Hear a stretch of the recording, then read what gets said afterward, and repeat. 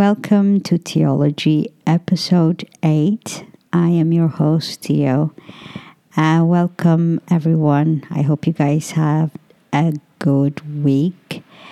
I would like to start today's episode by extending my deepest condolences for people who lost their lives in the Beirut explosion. I was watching a lot of videos that were released afterwards or during the explosion, which felt super unreal. I can't imagine what people must have felt in that time. And because we're not used to watching things happening because of the accessibility of cameras, we're now privy to see lots of bad things while they're happening, and so we get to react right away. It was super painful to watch it, like children's being scared, men hiding, women crying, and like people were just living their lives, and suddenly this bad thing happens. And yeah, it's always sad to see people losing their life, because we all get up in the morning having all these plans for our lives, but also just for the day. I'll do this, I'll run this errand, and I do this and that, and we take life super seriously, and everything matters to us. And next thing you know, you realize that you're not in control, and death can come easily, like losing your body parts and losing your material possession and everything. It's just a reminder that we should live life as if it's our last, and we should be thankful and appreciative that we are alive. And I just want to say how sorry I am that people have to go through that that experience. And it's not nice for people to go through that. And I wanted to talk about a little, because Beirut is nearby Ethiopia, and there was this insurgent, like lots of women went looking for a job in Beirut, and traveling there became somehow easy access to young women and people my age. They just grew up to be 15 or 16, and they would just go there to become like nannies and maids in other countries. And the easiest and maybe the cheapest was Beirut. And I realized that lots of women would also suffer through this explosion. And I think one of the videos that I've seen was a black lady like trying to protect the kids that she was watching over. And I remember how the news will forget about these ladies who are there looking for a better life, and then they're just dead, or they lose their body parts. And in the rehabilitation and the rebuilding of a country, these women are always forgotten, and they're not mentioned in the news. And also, I think the most problem we have for Ethiopian girls working in the Arab world is that because they travel somehow illegally, but also maybe legally, and then not have the right paper afterwards, it runs out, and they're always suffering through this bad labor laws, and that's not made to protect their working environment.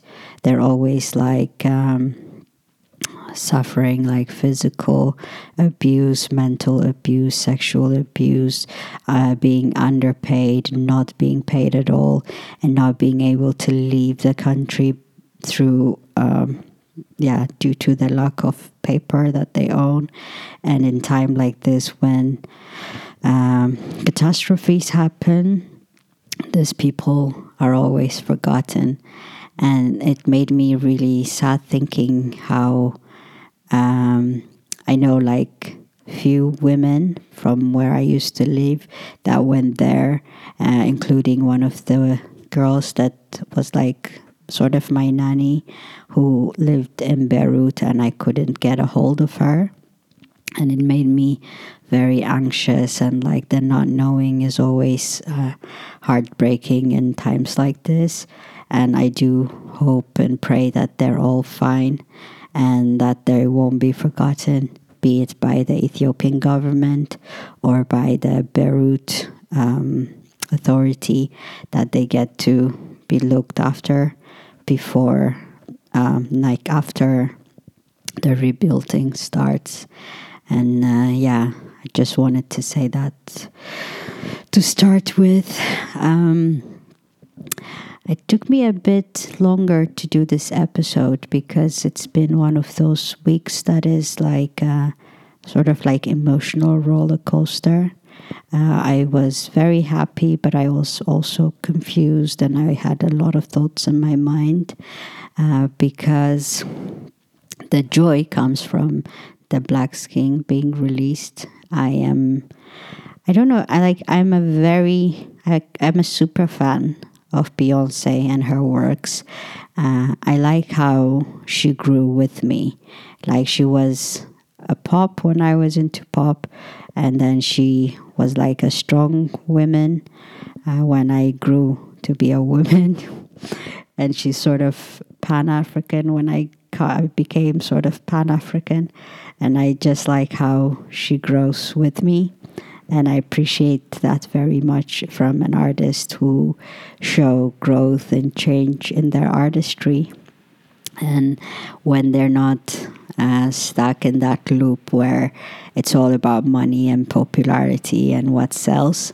And when they have enough money, then they're like, okay, I'm going to do what I like.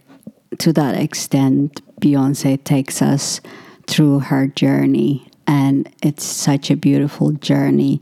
It's filled with colors and lots of symbolisms in her art. Black Skin is not that of a surprise coming from her production, because we have seen what she did with Lemonade, how she channeled her pain into through her art, and we got to experience her visual artistry through that album. And now when the Lion King was released, I did not purposefully listen to the soundtrack as often as I would usually to her projects, because I always knew that the Black Skin would come and it will blow our minds, and it did deliver. And I heard like comments like it glorifies Africa, and Africa is not like that. And, you know, people have a lot of things to say about it even before watching it.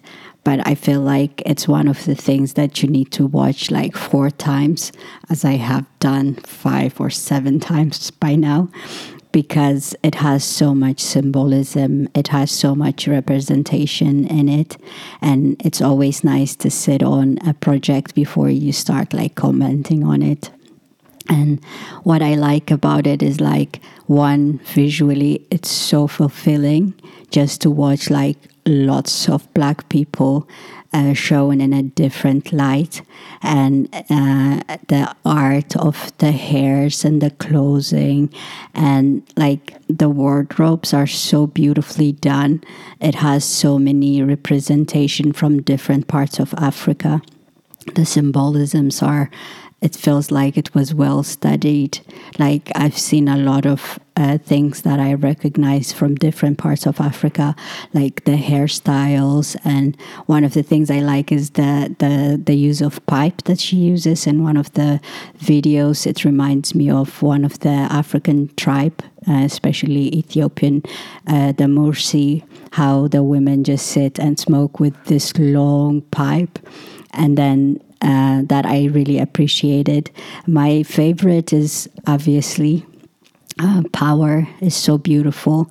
Like the women that are in it are so beautiful, and the word, everything about it is so nicely done. I appreciated how she the song about the river, let's meet at the river. That's one of the things I love, because growing up in Ethiopia, there's always a lack of water because we don't have tap water, and women just go there, like go to the river, and the river is life. And that's when you do your washings, but also like sort of socialize with other women.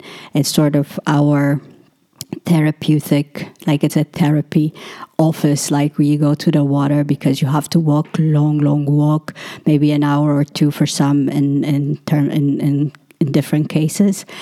And there you spend all your day washing your children and talking about your marriage and talking about social and cultural things that are happening in your neighborhood.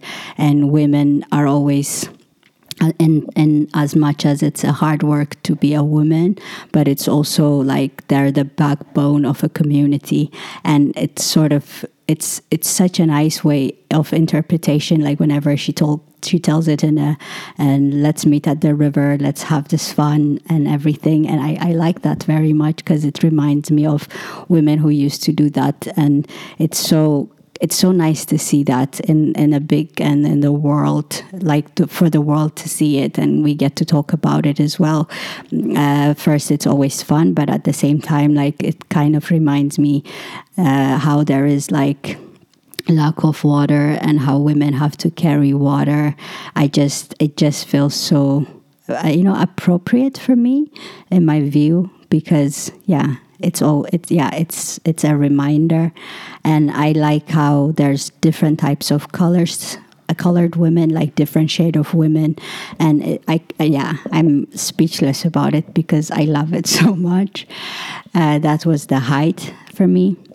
I can talk about it like for hours in terms of filmography. I don't like the storytelling, but obviously it's a Lion King story, so it's not supposed to be very deep, because after all, it's just a cartoon. And so, she did a great job. It brightened my day and it brightened my week. I listened to the music a lot. I danced a little. I cried a little, like when the brown skin girl makes me cry a little. But for the rest, it's such a beautiful experience, and it introduces the world to African artists and the African talent. The wording we use, like I like "Jealous Me." That's such a beautiful song, and like seeing Tiwa Savage and Yemi Alade, it's so cool that they get to be on Disney Plus, because we might not, if it wasn't for Beyonce, I don't think we would have seen this much talent shown in the world stage.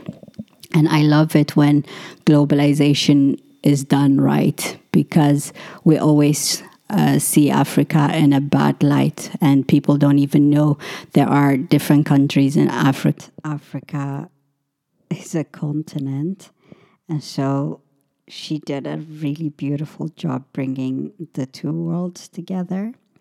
And I hope other artists follow suit and they do the same for other talents and introduce them to the global market.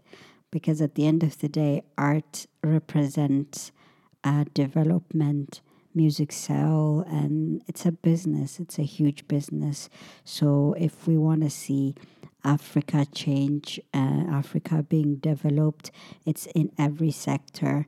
And when a talented artist like Beyonce gives their platform for up and coming artists or artists from different continent, the continent in general profits from it. And also the world gets to experience new music, new culture, and your ears will learn new, like it's like a new palette, you know. And imagine if this week our only consumption was a story about cardigan, how boring would that be? And to that sense, I'm very happy to see all this beauty represented in the world stage. And I hope you guys also enjoyed it. And for those of you who haven't seen it, I don't know, please go see it because it's such a blessing for yourself. For Amharic speaking people, we also got a song from Teddy Afro, one of the prominent artists from Ethiopia. He's one of the best and very intelligent kind of artist we have. He never disappoints. Anything that I would criticize about him would start from 100. And because he gives us this beautiful art every time he comes out. It's kind of difficult for me to say anything about his music except that it made my day and my week. I listen to it a lot, and it's beautiful. I wish most people could speak Amharic or other languages because other artists and like the world has so many expressions, how they express love and sadness and everything that happens in humans' lives. Artists have like beautiful expression and they represent our pain and our joy. And he's one of those artists who describes love in a very beautiful light. And the song was about Abai and how it's a pride for our country and how it's a uniting power. We could, my the only thing I didn't like about it is that he used this music collection that we call them community music, directly translated, which means no one knows who actually wrote them, but they've been around for a long time, and any artist can use them without paying copyrights for them.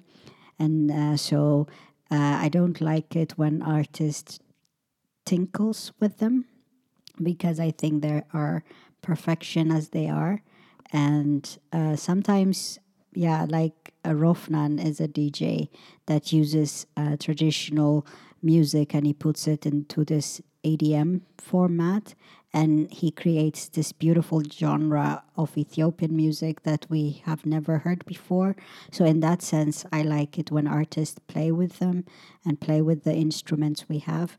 But if you're just doing it the way it is and you put it in a reggae or other genre, it kind of loses the beauty that it has.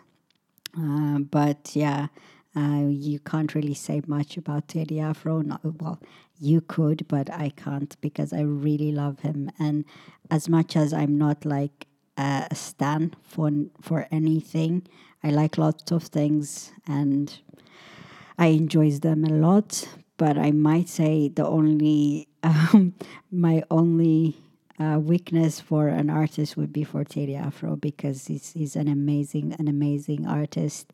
I wish he just released a new song rather than using the old one, and it just felt like a bit rushed, maybe.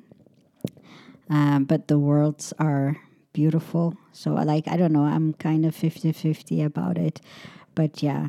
We had Teddy Afro this week for Amharic speaking people. I loved it. The Beyonce Blackest King and the Teddy Afro Demo Abai made my days.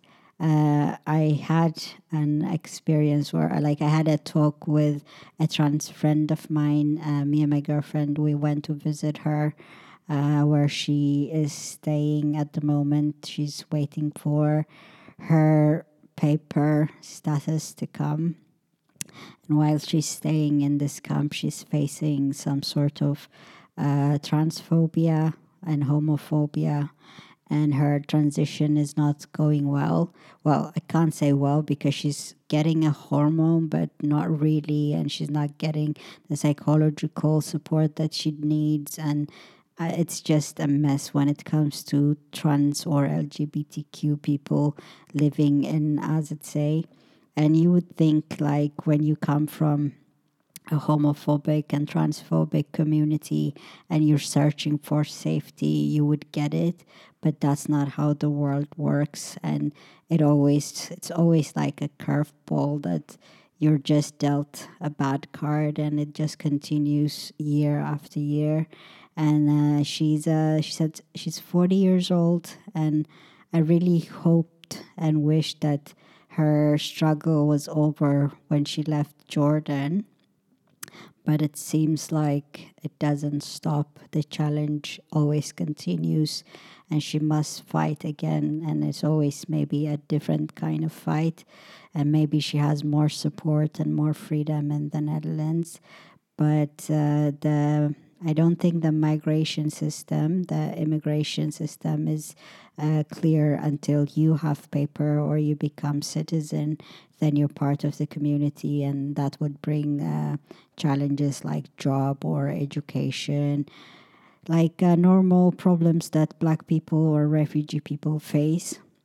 But while you're waiting, when you don't know when that will stop, it's always waiting. If a safety measure is not set up, if your transition is stopped whenever, or it's not clear, you're not clearly in the process of becoming who you are, then it's just hardship on top of hardship. What made me sad about her story was that it wasn't special. Like she was telling us this horrifying story, what she went through back home, and also what happened to her in the camp that she was staying. She was threatened with a knife, and it was like she had to go to a police, but there's nothing that has been that was done for her, and she's still living in this dangerous and like life-threatening space. And there was nothing I can do, or there was nothing my girlfriend could do about it, and there was nothing the police obviously can do about it as well. And you would think that is not the case, because now she's in a free country where being LGBTQ doesn't mean that you have to die. And all her search for that freedom still is there. And it just made me very sad. And it just, yeah, it's heartbreaking how some of us, we have to work extra hard just to get the bare minimum. At one point, she told us she gets jealous when she see like women in films or television just cry just because they saw something sad, or like very simple, like how she wishes she had tears. And I just felt very, yeah, it's such a heartbreaking thing to hear when people, all they want to be is like accepted and loved, and not to fear for their lives. And people like the government or people who works for them keeps on failing them. And every time they are felt by everybody, then they continue to lower their expectation, because they're expected to fit in this homophobic world. And then the world doesn't give them an inch. There is never a rest for her. And it's just yeah, it's a horrible situation. And yeah, I don't know. I don't want to talk about her story so much, other than the one that is published in a magazine, and the fact that I feel very useless because I can't do nothing for her except maybe be there for her. And I'm sure, like, the being there, she probably has friends and stuff, people that she can talk to, but practically the lack of medical or medical services, and like the hormone physically changing, but also like the fact that she went through this horrifying life altering experience, and she doesn't get like the psychological support that she deserves. And that's a failure in any part. And I don't know, I wish it wasn't so, but yeah, that is so. And I wish the world can see them and can make things better for them. and like at least give them enough information that they're fine and they don't have to feel small because they're now in a better country. I wish there was more we can do for them. Um, but yeah, for the moment, it's not fair. I'll just say that it's not fair when people just want to be themselves and they're not allowed to because of homophobic people. And I don't know, as much as people can heal people, people also kill people. And it just makes me very sad to see that she's still going through this experience. Um, I don't want to tell her story, but I would like to have her maybe one day to share her experience and her resilience. Because, yeah, um, when she's telling us like all this horrifying story, right? She just tells it as if it's just a children's book story, the things that she went through. And it just broke my heart how normalized it is to attack trans people just because. And yeah, the stairs, when we were walking around, people would just be looking at her. And I joked as if, like I said, yeah, thank God you're taking the looks away from me. I just wanted her to feel comfortable, but it just felt like the 30 minutes we spent together. I just imagine how horrible it is for her just to be herself, and she doesn't bother anyone. She's a beautiful, beautiful person, but the world doesn't think she deserves to get what is owed to her, be it by God, be it by the government, and be it by ourselves. And if we don't like them, it's fine. That's your choice. But the least you can do is like stop staring and stop saying homophobic things, because life is hard by itself and your negativity doesn't help. And that's why you see a lot of people killing themselves, not because they're weak or couldn't handle it, but it's just that one tiny thing that you did that broke their back and that broke their spirit.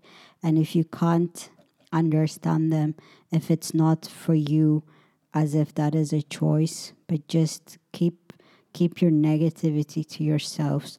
They have enough problems. We have enough problems. We don't need to add your opinion. You don't have to tell what you think, because what you think doesn't feed me, doesn't do shit for me. So just move on. Yeah, I would like to have her on, so maybe soon. Thanks for listening. This has been Theology. Look after yourselves and just be like positive when the world is super negative. Think about people, how there are more people that's having it worse than you, but also don't think that you have to be strong for everyone.